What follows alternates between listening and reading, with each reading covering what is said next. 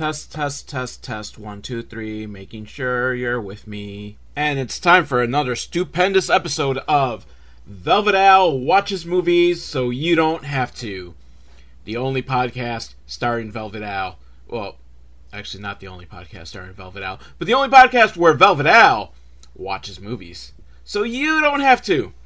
I believe in truth in advertising, so I deliver on what the title says. Now, granted, you can go and then watch the movie yourself. You know, I'm not saying don't ever watch these movies. I'm just saying that you won't have to. You know, you can make the decision yourself. But you can get the sense of what happened in the movie without having to actually watch it. At, you know, just a 3/4 of the running time of the film. So, I'm saving you generally about half an hour of watching these movies so you don't have to. You know you love me for it. So, I haven't watched a movie that had nudity in a while. So, I chose this week's movie purely on the fact that I am almost certain there has to be nudity in it. Because it's called Killer Rack, and I think it's about a pair of boobs that kill people or something. I don't know. But this was filmed in Buffalo. My lovely city of Buffalo. And it's disheartening that someone filmed a movie about boobs in Buffalo and didn't think to ask me to be a part of it somehow, you know, to play a bit part or to write the theme song or something, or, you know, just to get out there and promote the fuck out of this movie. Because you know that I would promote the fuck out of a movie about boobs. Nothing. I guess I'm just not as beloved in my hometown as I thought I was. But enough with the self-pity. On to the titties! I did not intend for that rhyme, but I like it. That is my new motto in life. Enough with the self-pity. On to the titties. So it starts off in Buffalo, letting you know, like, we get a shot of downtown with the Metro Rail passing by, just so you get the sense that this really is filmed in Buffalo. It's kind of like how Buffalo 66 spent a lot of time making sure you knew that it was shot in Buffalo, and how Bruce Almighty spent almost no time trying to convince you it was in Buffalo because it was so obviously like California or something. Like, oh, we only wish our city looked that good. I think, honestly, I never saw Bruce Almighty. That one takes place in Buffalo, right? Perhaps. I don't know. There's a number of films that supposedly take place in Buffalo, but were obviously shot in, like, California or Canada. Well, every film is filmed in, like, Canada most times these days because it's cheaper.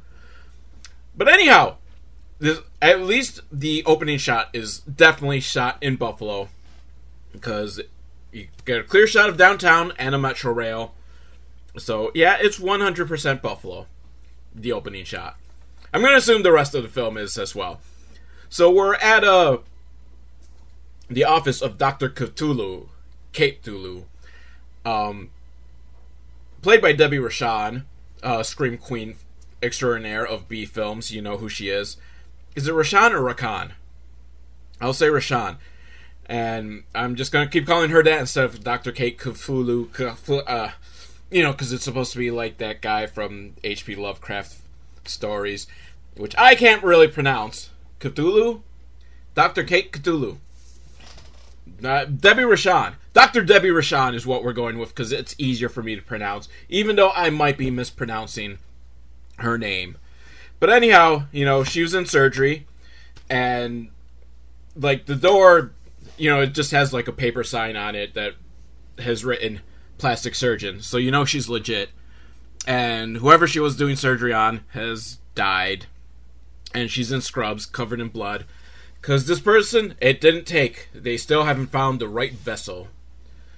Something mysterious and sinister is going on. And then we get the theme song. And I will say that, you know, okay, maybe they were right to not get me to do the theme song, because this is actually a pretty fucking catchy theme song. Folks going downtown, Cadillac flapjack slapping in the breeze. You can hear me scream. Whoa, whoa, chanting cannons, baking in the sun. Whoa, rubber buggy bumpers bouncing rubber fun. Whoa, servers spraying like a Tommy gun.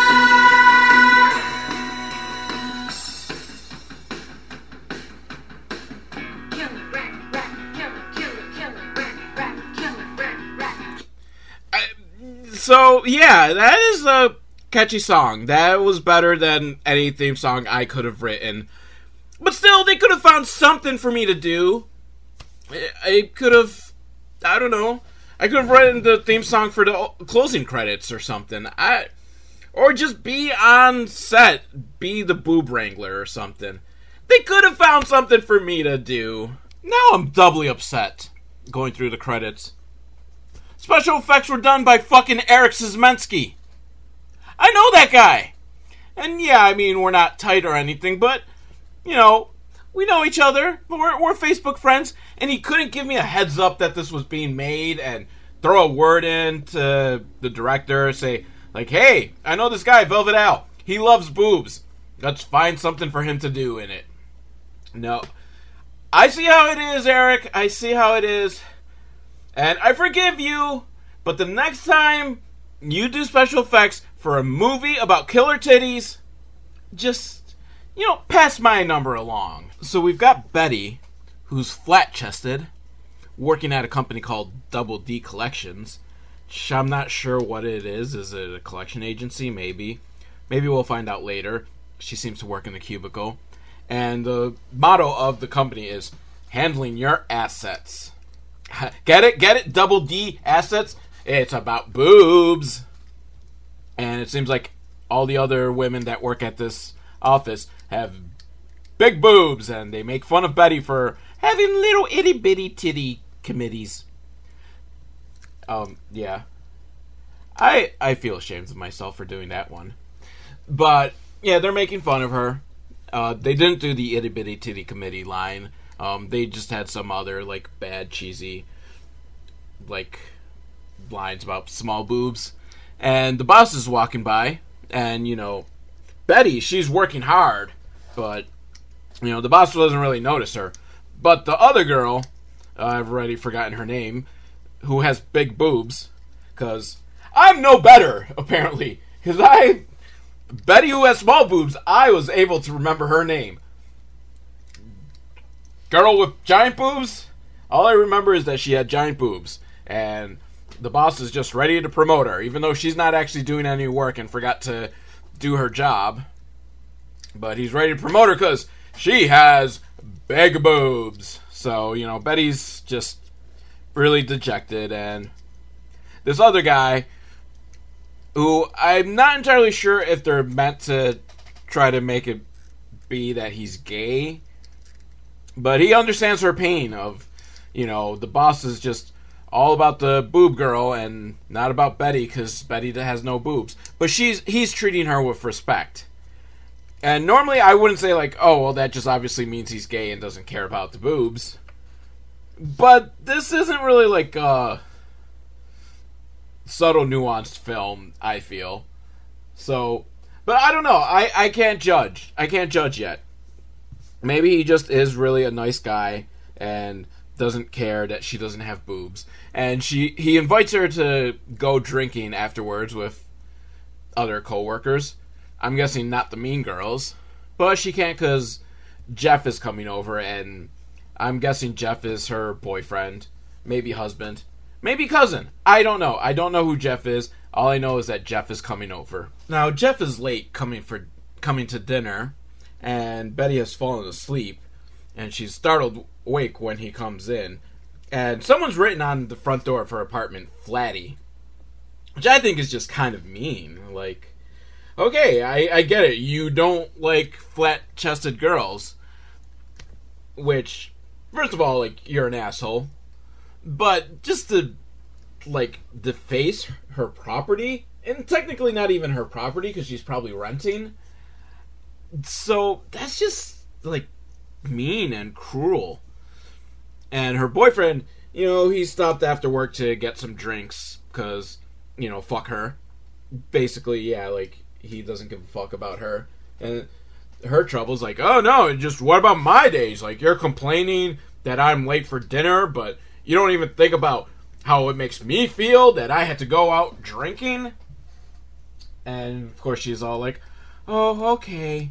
So she wraps up his dinner for him to take later, and they sit and watch TV, and there's a commercial for Dr. Cthulhu, Debbie Rashawn.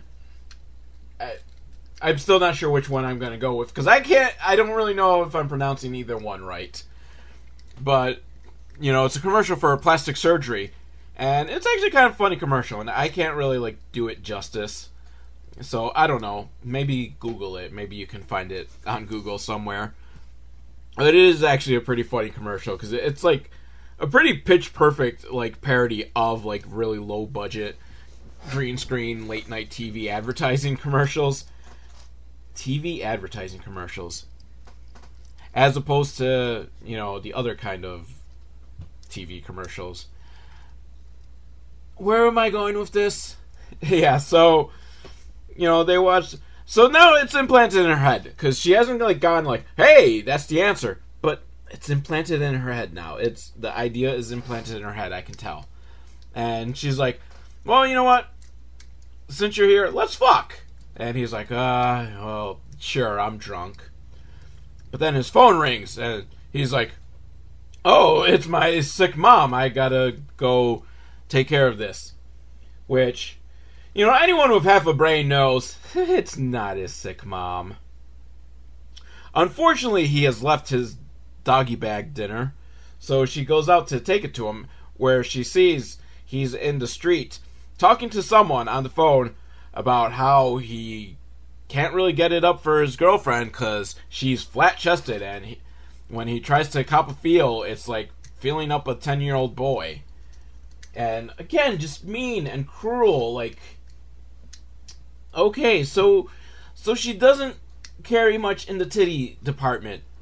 That's not really like a problem, I don't think. Like, it's not a hurdle or obstacle. Like, it is what it is, and if you love each other and you go and fuck, and whether it's A cup or D cup, coming on those titties is the same. Sort of. Kind of. I guess. Where am I going with this? Why am I rambling about this? But she hears him, like, talking mean about her and how he's going to the strip club, so she throws the dinner at him, and she's mad. And so, I think they're breaking up. I don't know. They didn't really, like, quantify one way or another if they're breaking up. But I'm assuming they're breaking up. And she goes back to the apartment, and I don't know. I'm thinking the wheels are going to start turning for her. Not the turning the right way and realizing she should dump his ass. But it's probably going to turn into her thinking, I should get plastic surgery and get some boobs. Now, Betty goes to see a therapist, played by Lloyd Kaufman. Oh, Lloyd. And... Eric! You probably met Lloyd Kaufman during this, didn't you? And you hook me up next time. Actually, I can't assume that Eric Szymanski got to meet Lloyd Kaufman. I don't know. Because, maybe his scene wasn't shot in Buffalo. I don't know if he came. But maybe, because there was Poultrygeist, and he made that film, and he filmed that in Buffalo. So possibly Lloyd Kaufman came down to Buffalo and met Eric Szymanski. It's possible. And that is an opportunity that maybe I could have had. So, seriously, guys, next time you make a movie about boobs in Buffalo, that Lloyd Kaufman might be there, hook a brother up. So, but Lloyd Kaufman is actually, like, a very good therapist who tells her, like, don't obsess over, like, the boob part, because, there's so much more to you, and, isn't just boobs that make you beautiful, so just show the world how great of a person you are. And then, as a punchline that didn't quite work, it didn't quite land, we suddenly see, like, his secretary comes in, and she's got huge boobs. And all the paintings on the wall kind of look like boobs, and there's 2 giant globes on his desk that look like boobs. So the idea is like, oh, haha, he tells you, like, don't worry about boobs, but everything in his office is boob-centric. And it just didn't quite land. And unfortunately, we are at the 15-minute mark, which means that Killer Rack has failed the Velvet Owl test. And if this is your first time listening and don't know what the Velvet Owl test is, Velvet Owl test is that a movie needs to have gratuitous nudity within the first 15 minutes. And granted, I've never actually, like, really, like, clarified what if the nudity isn't gratuitous? What if it's central to the plot? It's never central to the plot. All nudity is gratuitous, and that's what makes it great. And, I even say, like, male down technically does make a movie pass the Velvet Owl test. But this movie about tits failed the Velvet Owl test. How? How could you? This is why they should have let me, like, give a run over on the script. And I could have said, like, hey, in the first 15 pages, why are no tits shown? Or if they could have screened, and I watched the dailies and go, hey, we've gone 15 minutes and there's no tits. The Velvet Owl test is a very important test, in my opinion. So she decides, she's going to gussy it up. Her words, not mine. She decides to dress a little, like, more provocatively. And that might get the boss to notice her. And notice her he does. Notice that she has a mole on the top of her head, and that she should get it taken care of. So, you swung for the fences there, Betty. You swung, and you struck out, and there is no shame in that. So Betty goes to see Dr. Cthulhu. We'll just go with the doctor. You'll know who I'm talking about, right? Debbie Rochon as Dr. Cthulhu. So, the doctor. She goes to see the doctor. Well, more surgeon. So she... I'm just struggling on how I should, like, approach this and call her. So, she goes to see the good Dr. Cthulhu. And, she starts getting a little weirded out, because there's no one there. And the doctor comes out, like, covered in blood. And, like, we lost another one. And the assistant there he's pretty creepy. But she decides, like, well, let me hear her out and see what the doctor has to say. And the doctor asks her to strip, which, unfortunately, we don't see. They keep the camera head up, head and shoulders. Just, this is a movie about killer boobs. Why aren't you giving me boobs? But, no, really, where are the boobs? Where are the boobs? But she starts to feel, like, weird because, the assistant, he's, like, taking pictures and uploading them to a website called flatties.com. Because, there's people who have a fetish for tiny tits. It's a category on Pornhub. Small breasts. I think the category is actually small tits. But, people out there like small tits. So, lady, you find one of those people. Fuck this Jeff guy. Fuck your boss. You go become a model for flatties.com. But the doctor tells her, like, oh yes, we'll give you bigger boobs. But it's all too much, and Betty runs away from the office. But the doctor's like, she'll be back, because she's the one. And then ominous music, do. Something's gonna happen. She's probably gonna get the killer boobs! The killer rack of the title! Now, Betty has the nightmare where she's at the office and the boss is just giving out promotions to everyone except her, because everyone else has big boobs. And then there's Tim, who's apparently the only guy working at the office aside from the boss. And even he gets a promotion because, oh no, now he has boobs too! Oh no, everyone but Betty! So she goes to see Lloyd Kaufman, her psychiatrist, And even he's like, you know what, I lied. You need boobs. And then we get this awesome song number, which, again, I'm now seeing why I was not chosen to do the music for this film, because there's no way I could write something this catchy, but here's a clip of it, because it is awesome. All you need's a pair of fun bags, and you'll never be a fag hag. They're flappy and slappy. They make me very happy. They make me want to bust out into song. All you need's a pair of fun bags, a pair of knockers to make Dutch gag. I'm scouting the mountains for lactose fountains, memories to make Rushmeyer cry. Son. Seriously, isn't that just awesome? I did not expect that this film was going to be like a musical. I guess it's not really a musical, because we've only had 2 songs, and one of them's the opening credits song. But we need more musicals about boobs. And if need be, I will write it. Even though I'm sure there probably actually already exists somewhere out there a musical about boobs. So Betty wakes up for real this time, and she just realizes, you know, I can read what the universe is trying to tell me. So she decides, she goes to Dr. Cthulhu. I still hate trying to pronounce that. So she goes and she gets the breast implants done. And the assistant brings in some sort of animal or monster in a crate, which is going to have somehow something to do with the surgery. And Dr. Cthulhu is all excited because it's been done. And then we get, you know, that parody of... Is it, like, from Batman? Because I know they do it in Batman, but I never knew if the scene in Batman itself, like the first Tim Burton Batman, was a parody of something else, where he asked to see, like, you know, the results of the surgery, and they give him a mirror and he starts laughing maniacally.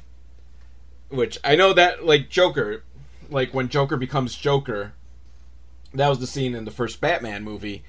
I don't know if that was actually, like, a parody of some other film, but anyhow, they do that here, where she has to see a mirror, and she sees her new, wondrous, glorious boobs. She sees them. We don't get to see them, because...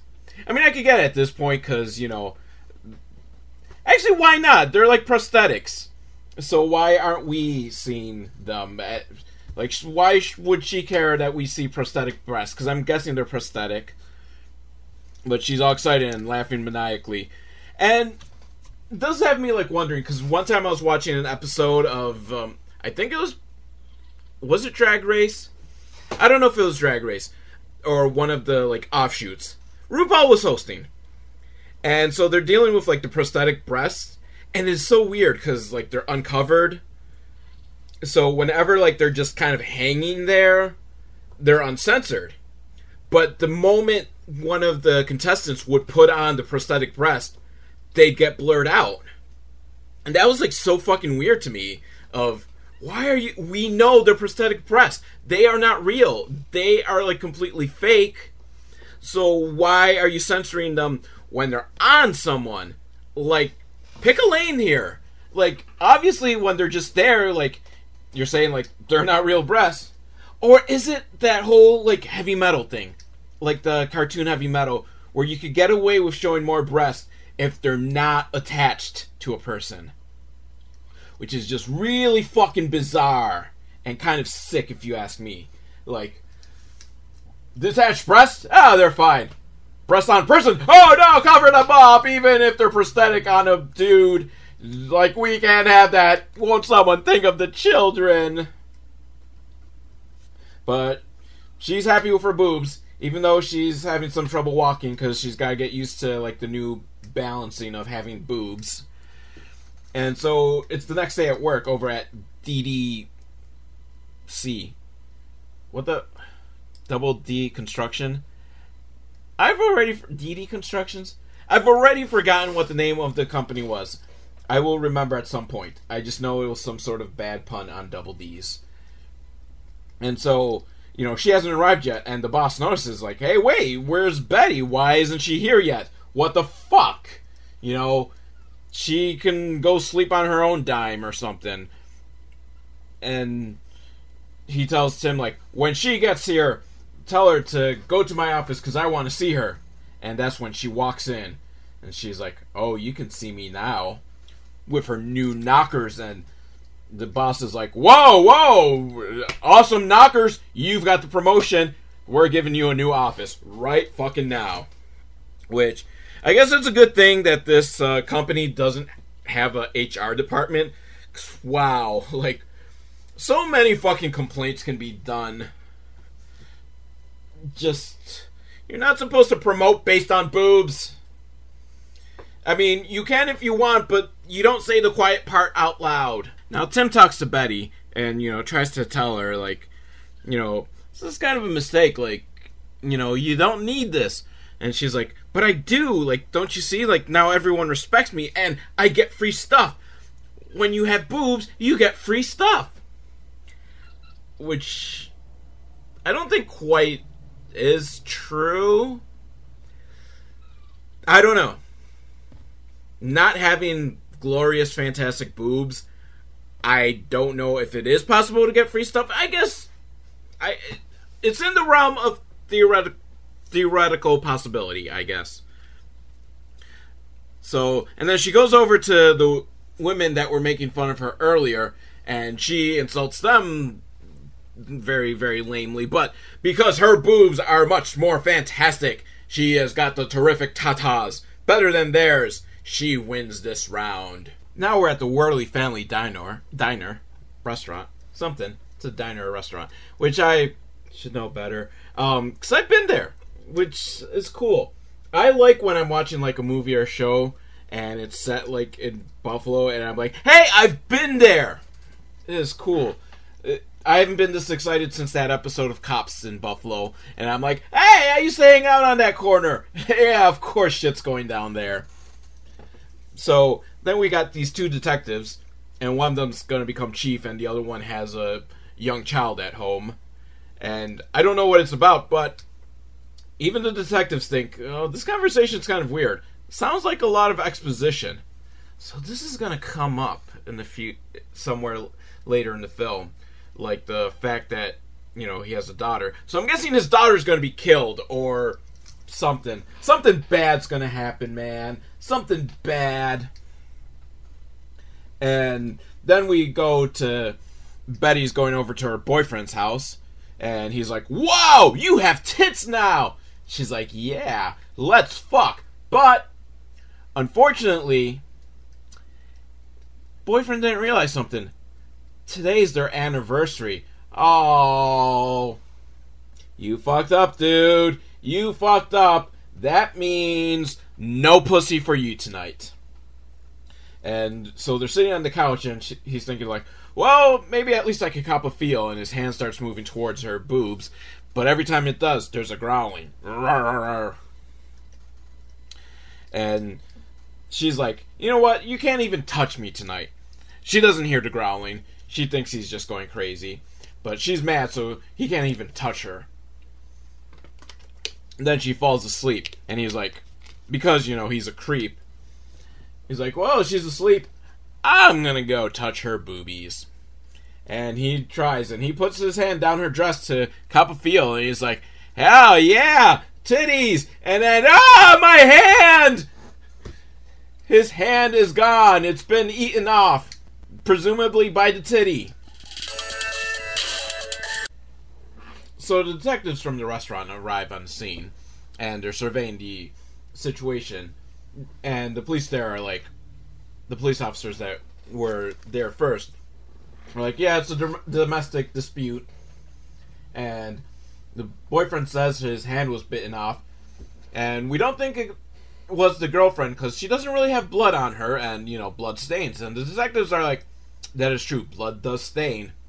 So if she did it, she probably would be very bloody. So we don't think it's her. So it must have been an animal that bit off the hand. And they searched all the apartment, and there was only one animal there. A turtle. So they think, yeah, it must be a turtle. But the detectives are like, something about this doesn't add up. There's probably something more here. Maybe we should investigate further. Meanwhile, the Betty goes back home, and waiting there is a gypsy woman with huge boobs. It's very important, I guess. She's like a boob gypsy or something.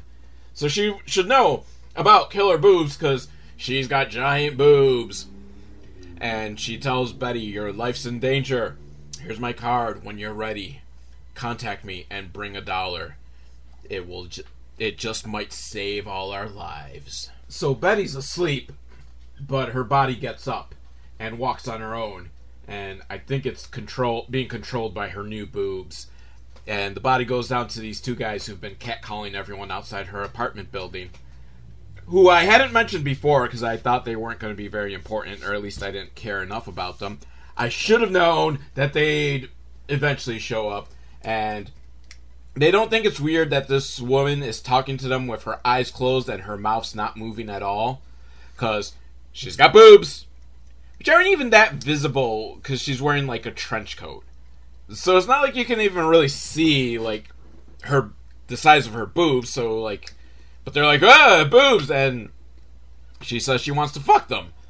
Which, okay, now that point I could see like, okay, yeah, I'll set aside and suspend my disbelief that this woman is talking to us with her mouth closed and her eyes closed, because she's gonna fuck us. But little do they know, she doesn't fuck them. She kills them! Mwahahahahaha. The next day, Tim stops by with a coffee for Betty. Except, there's lots of coffees on her desk, because, you know, she's got boobs now, so everyone wants to give her coffee. And, you know, Tim's kind of getting a little concerned, because especially Betty tells him about how she broke up with her boyfriend. He dumped her because, you know, he lost his hand. Like, oh, like that's such a good excuse to break up with someone. And, you know, Tim thinks like, you don't seem as disturbed by this as you probably should be. And she's like, nonsense, I'm single now, so I'm going out with some of the people from work after work. And, you know, she is ready to get down. She is DTF, down to fuck. Do the kids still say that? Do they still say DTF? Whether or not they do, she is down to fuck. Meanwhile, over at the alleyway where the dirtbags got killed the night before, the detectives show up on the scene, and, you know, the young detective, he's talking about, you know, he loves the job, but he can't wait to get back to his wife, and they're gonna make a baby. And the older detective is like, well, I'm just a week away from retirement, and, oh, I think I'm having a heart attack, because, you know, my arm feels numb, but it's nothing. And the police officer that was on the scene tells them, like, yeah, there's a lot of human remains, but, you know, we think that just happened to be there, and we don't know where the scumbags went. But the detectives stare like, this doesn't feel right. Gather up those human remains and run a test on them. Find out who they belong to. So we don't think it's just random human remains. And so she's out at the bar, and Tim's there, and he can't make a move, because as he tells the bartender, who looks like he's like one of those old-timey, like, barbershop quartet guys. He's bald, but he's got, like, that cool little handlebar mustache. And I want him to just start singing, but, you know, it's just him. He needs 3 other guys before he can start singing his barbershop quartets. But, you know, Tim just feels like it's too soon. You know, she just broke up with her boyfriend the night before. Too soon, like, to go in for it. You know, try to be the rebound action. Yeah, I get it. You want to be the nice guy and give some space. Meanwhile, there's this, like, just complete jerk-off asshole guy who kind of looks like a mix between Matt Frewer and Trey Parker. Matt Frewer, Max Headroom, not Trey. Oh, hey, my old university is calling. Which is appropriate, because this is set in Buffalo. So University at Buffalo is calling me. And I guess I could answer, but I'm not going to. And I could have stopped recording and just, you know, wait and cut that out, but you know me. This podcast is just true and raw, and whatever happens, happens. And if that includes, University of Buffalo calling and me not answering because, damn it, I should have answered, and that could have been part of. But I don't want to answer because it's like they're gonna ask me for money. Like, hey, you're alumni, so give us money. And it's like, how about I get a refund for my degree that just was worth jack shit, you know? So, what was happening? Yeah, so there's this like douchebag who he kind of looks like the guy who played Max Headroom. And he's just trying all his, like, worst moves, all his worst lines on the women in the bar. Like, did you fall from heaven? Because I want to fuck you. Which, actually is kind of that might be a good line. You should try that. If you're at a bar and you just kind of are just desperate, just try it as a, like, last gasp, like, hey. Because it might at least start a conversation. If you do it on the right person, they'd be like, well, you know what, this is kind of interesting. Let me see where this is going. And so he tries to hook up with Betty by saying that he bets her vagina is ticklish. Which she gets mad and she storms off. But then later, the bar is closing up and he's still there and he still hasn't hooked up with anyone. And here comes Betty. But not just Betty, sleepwalking Betty. And a nice little nod to the soda pop argument where he's like, do you want a soda? Or is it pop? I never got used to which way you're supposed to say it. So, he's not a native Buffalonian if he doesn't know that he's supposed to say pop. But I'm glad this makes it feel relatable. Because, you know, so far I've seen the Metro Rail, I've seen the Whirly Restaurant, and someone said pop. So, this feels authentic. This is like realistic Buffalo right here. But sleepwalking Betty, you know, invites him to come over and fuck. And she takes off her trench coat. And we get to see the prosthetic boobs. And as far as prosthetic boobs go, they're nice. Part of me now was kind of hoping that we wouldn't see any boobs at all in this movie so that I could bitch about a movie about boobs, not showing boobs. And, I mean, I guess technically all we get are prosthetic boobs so far. So I can still bitch about it.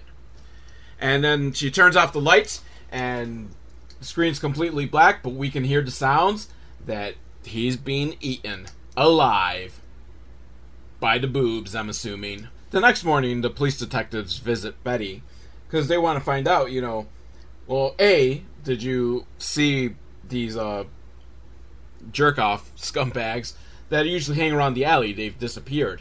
She's like, no, I haven't. And then, you know, yeah. God damn, my mind is just... much like the people in this movie, my mind is distracted by boobs. Just not her boobs. Because they're fake. They're fake boobs. And not fake in the way of, like, breast implant fakes. Which is A-okay. They're prosthetic boobs. And there's nothing wrong with prosthetic boobs. I am just rambling now, aren't I? Someone probably hates me now. Like, someone with prosthetic boobs out there is like, this guy is such an asshole. But anyhow, the detectives are asking, you know, about the scumbags that have disappeared, and also the scumbag from the bar, who's also disappeared. And this is just all weird, and how is it that she knows all these people? How is she related? Because also there was her boyfriend getting his hand chomped off. And isn't it just weird, think the detectives, that a girl with big breasts is at the center of this all? So, they're doing a little more investigating, but they didn't get very far in interviewing Betty because they are horrible detectives. And they're horrible for the sake of comedy. For the sake of horrible comedy. Like, these jokes are just awful. Awful, awful, awful.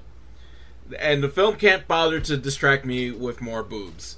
To distract me from the awful comedy. So Betty goes to see the big-tittied gypsy. Well, the big-breasted Romani. It's not nice to say gypsy. Even though I just said it again. Man, this podcast is going to get me canceled! If cancel culture were a thing. And if anyone cared about me. But the Romanian, she's a fortune teller, and she's trying to read the fortune because she can sense that there's an evil inside of Betty. But she doesn't know what it is, so she pulls out the tarot cards, but they're all the number 2. The 2 of moons, the 2 of cups, the 2 of melons, the 2 of owls. You know, like Hooters, because get it, haha. And fortune teller just doesn't understand what's going on. That's just crazy. What could it be? But Betty kind of gets a sense of like, oh yeah, all these cards represent boobs. But she's not letting the fortune teller know that. So Betty leaves, and it's raining, and the mean girl from work is there, the one that really hates her, but apparently she also kind of like just wants to fuck her, and is trying to get her home. Like, oh, just come over to my place. I've got a hot tub. You know, we've got so much in common, like our big boobs. And then suddenly, the killer Rack takes over Betty, and her eyes are open and her mouth's open. So, you know, it just kind of threw me out for a little bit because she's not sleepwalking again. So at least, you know, I can understand why Mean Girl fell for this and got trapped by the evil boob implants. So they go over because the killer boob implants, they can sense like, oh, they're going to need someone to help. And this woman also has big boobs.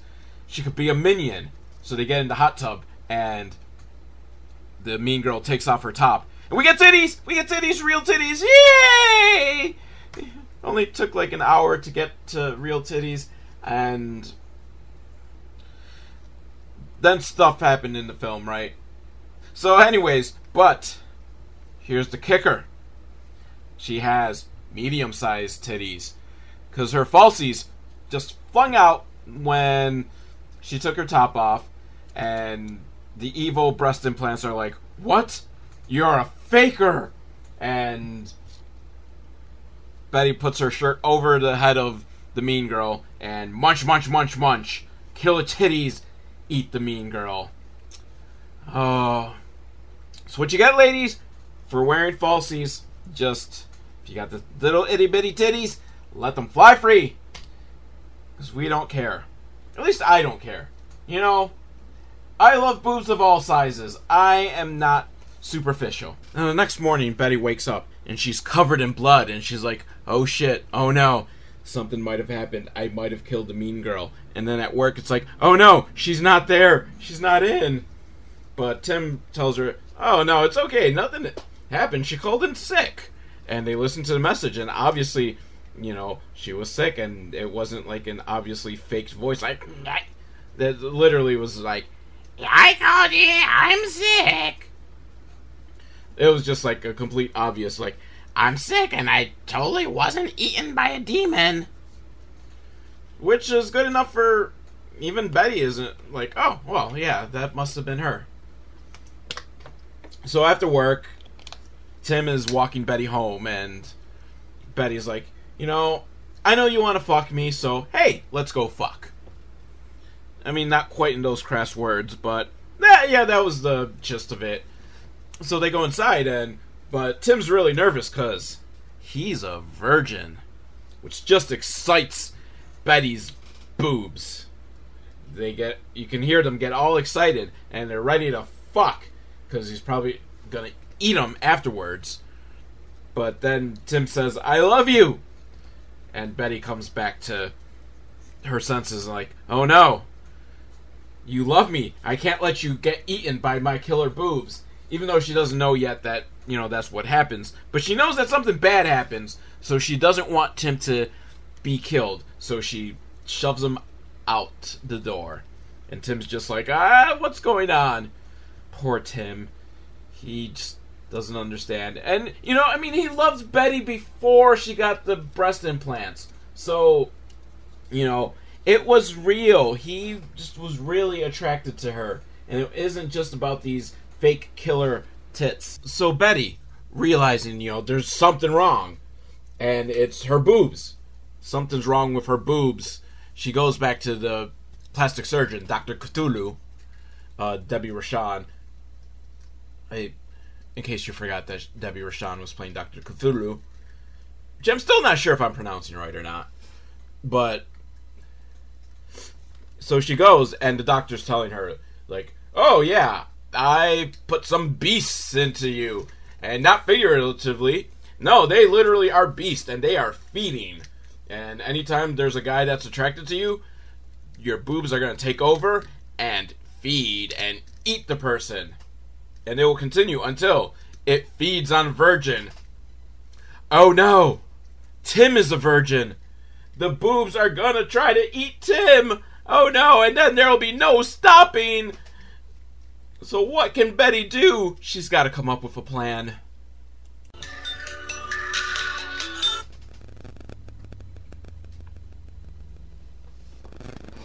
Hello? Damn it. University of Buffalo just called me and I was trying to get them on to my podcast. Drats! Maybe next time. Betty goes over to work after hours to do some investigating online, because I guess she doesn't have, like, computer or internet access at her home. Which I guess, maybe, possibly, if you were living in a third world country or in, the 1990s. But, we'll go with it.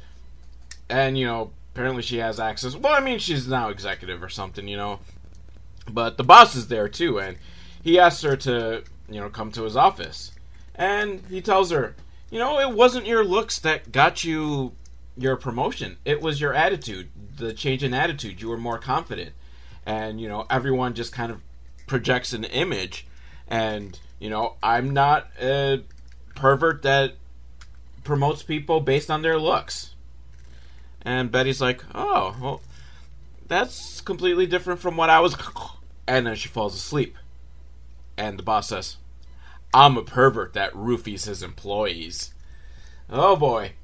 And as you might guess, he goes for it, and the boobs eat him. And I'm glad. He deserves to be eaten. You fucking roofie your employees? Like, seriously, why is there no HR at this company? Okay, I've worked for companies with no HR, and I understand why, because if there wasn't HR, their managers would be in massive, massive amounts of trouble all the time. Now, there's a bunch of people just gathered in the street for some odd reason. They didn't really explain why. And one of them kind of looks like Rob Van Dam. And I'm not sure if it is him, so I'm going to have to keep an eye during the credits to see if his name is there. Even if it's not, I'm just going to say it's Rob Van Dam. And they totally didn't use him at all. You fucking assholes! You had Rob Van Dam, possibly. And does that mean he was here filming in Buffalo? And again, no one told me!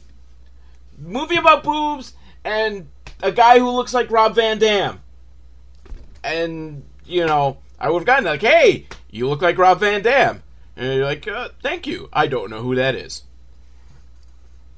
But, so Betty then comes down the street with her boobs all whipped out, but they are just full-on demon boobs at this point.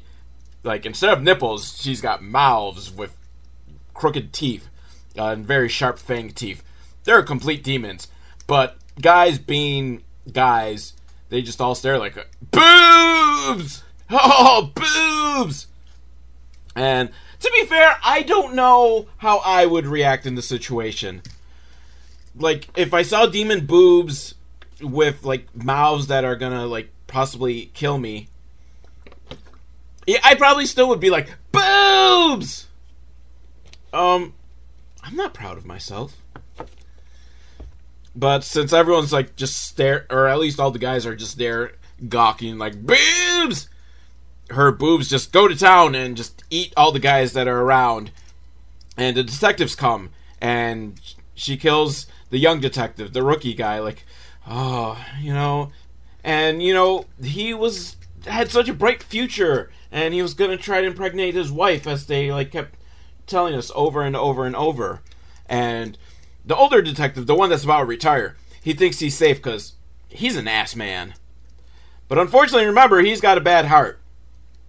Did I bring that up earlier? Yeah, he's got a bad heart. And so he has a heart attack and he dies. And Lloyd Kaufman stops by and he says, "Jumpin' Jesus on a pogo stick." And then, possibly my favorite joke in this film, and probably one of my favorite all-time jokes ever, Jesus then comes by on a pogo stick. It's not the most clever of jokes, but it made me laugh. And luckily Lloyd Kaufman leaves before he gets eaten. And, you know, she's just going on a tear, like, eating people and then killing women who are, like, calling her a slut for having her boobs out. And she's killing everyone, but then Tim shows up. And Tim is willing to sacrifice himself to just end it all. And he's about to. But Betty just comes to and realizes that she loves Tim. So she rips out her boobs and dies, I think. Looks like she's gonna die. And the boobs run off. Oh no, who's gonna stop the boobs? Oh hey, Betty's not dead. And Tim gives her the encouragement that only she can defeat the boobs. So after the pep talk, she's like, yes, it's up to me. So she takes a bra off one of the dead women. Well, she's actually not really dead because she says something, but I couldn't understand. But she's dead as far as I'm concerned. And so she grabs the bra and uses it to kill the boobs because it's an underwire bra, and every woman knows that underwire bras will destroy your titties. Well, not necessarily destroy them, but they are very uncomfortable from what I hear. And so, good has vanquished evil, and hey, the detectives are alive! I don't know how or why, but the older detective tells the younger detective, it was beauty that killed the bust. And I imagine the screenwriter, when he came up with that line, was like, fuck yeah! That's the fucking awesomest ever line! And then we get a couple, like, mid and post-credit scenes. One is Betty's ex-boyfriend, remember, who's lost his hand, goes to see Dr. Cthulhu, and she suggests, instead of getting a new hand, how about we give you a giant penis? Which, hey, who's gonna say no to that, right? You know, giant penile implant. That's probably a killer demon. I smell a sequel. Hopefully not. And then there's another scene where the detectives find a dead body. And, holy shit, it's Armand John Petrie. Another name that I'm not sure how to pronounce. But I sort of kind of worked with him for a while when I worked at Record Theater. But more than that, which is kind of strange that for a while he was kind of working at Record Theater, but he was at a much higher level. But why I say it's weird is because he's a record producer, and he produced what is probably the Goo Goo Dolls' best album, Hold Me Up. Really their only good album, in my opinion, because that was their peak let's rip off the Replacements era, and that album is pretty catchy and fun to listen to. And Armand John Petrie, whichever, he produced that album. And when I worked with him, oh, and even more than that, he produced MILF's Haha Bus, which is a local band. They never made it big, kind of post-hardcore, but, you know, good fucking album.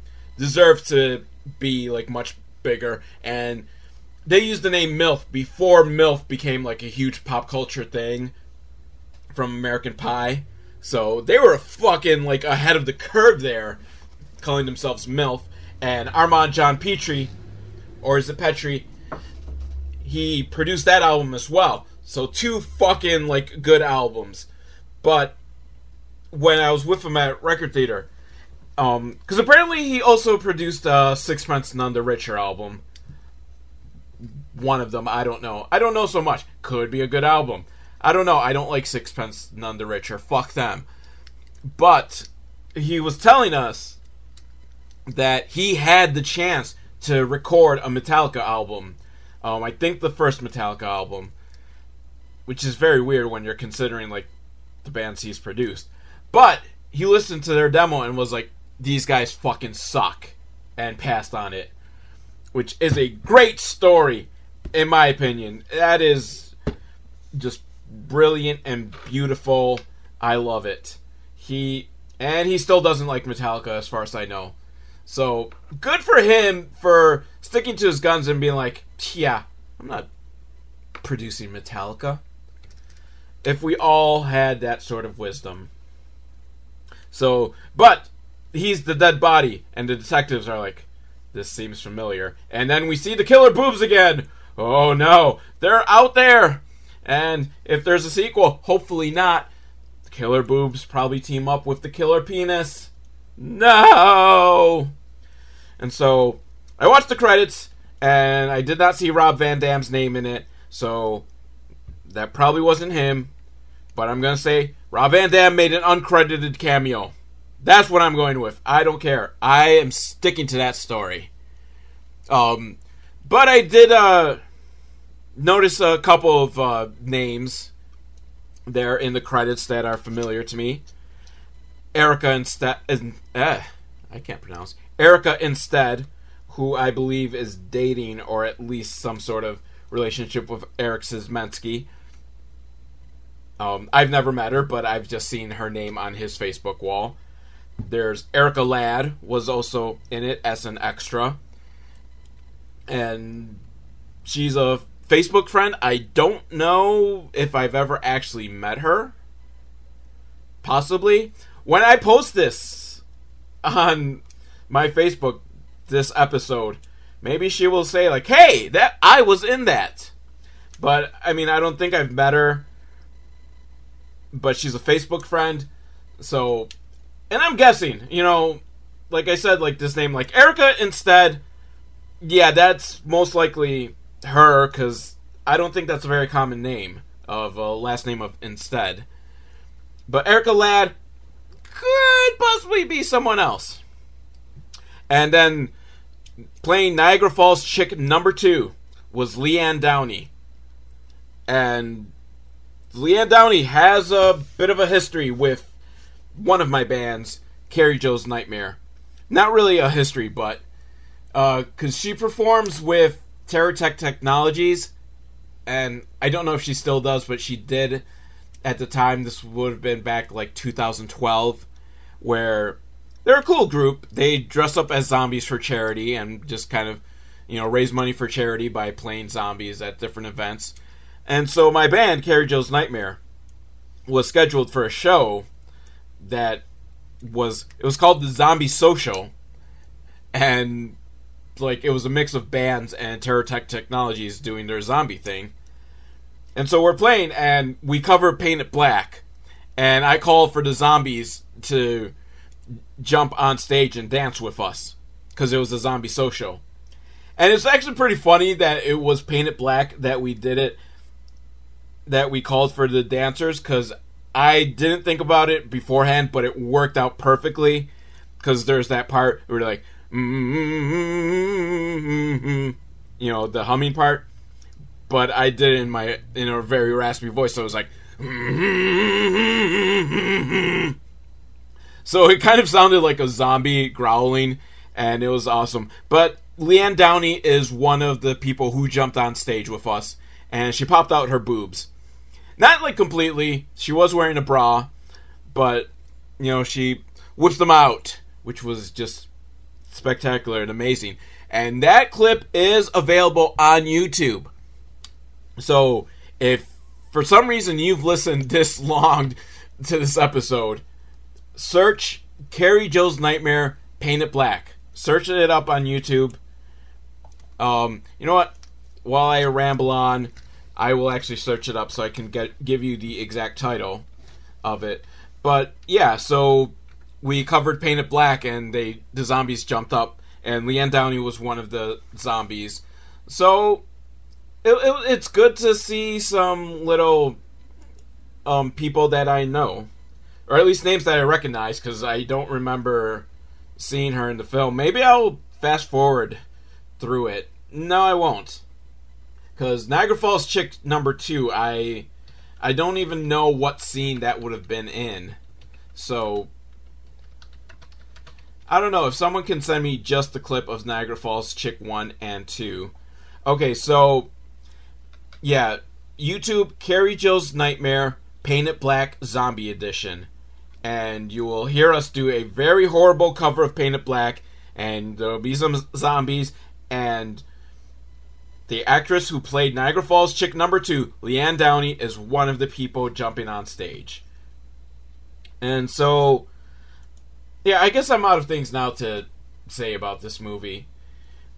I gotta say, for a low-budget horror movie about killer tits, we were kind of lacking in actually seeing tits. Which kind of disappointed me, as I'm disappointed anytime there's a lack of boobs.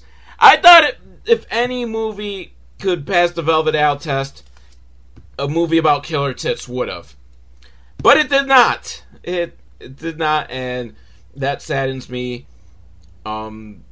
We need more boobs in movies.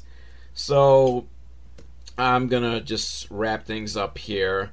And just as always, listen to further episodes if you want. Subscribe if you want. Leave comments if you want. velvetowl@hotmail.com if you want. You know, tell me what you think. Tell me a movie you want me to do. Tell me that you saw the performance of Paint It Black. You know, if you don't leave a comment on this video, you can leave a comment on that one. I don't know. Whatever you want to do, I am not gonna force you, and I'm not gonna guilt you like other channels into liking and subscribing. You do what you want. I love you guys. Till next time.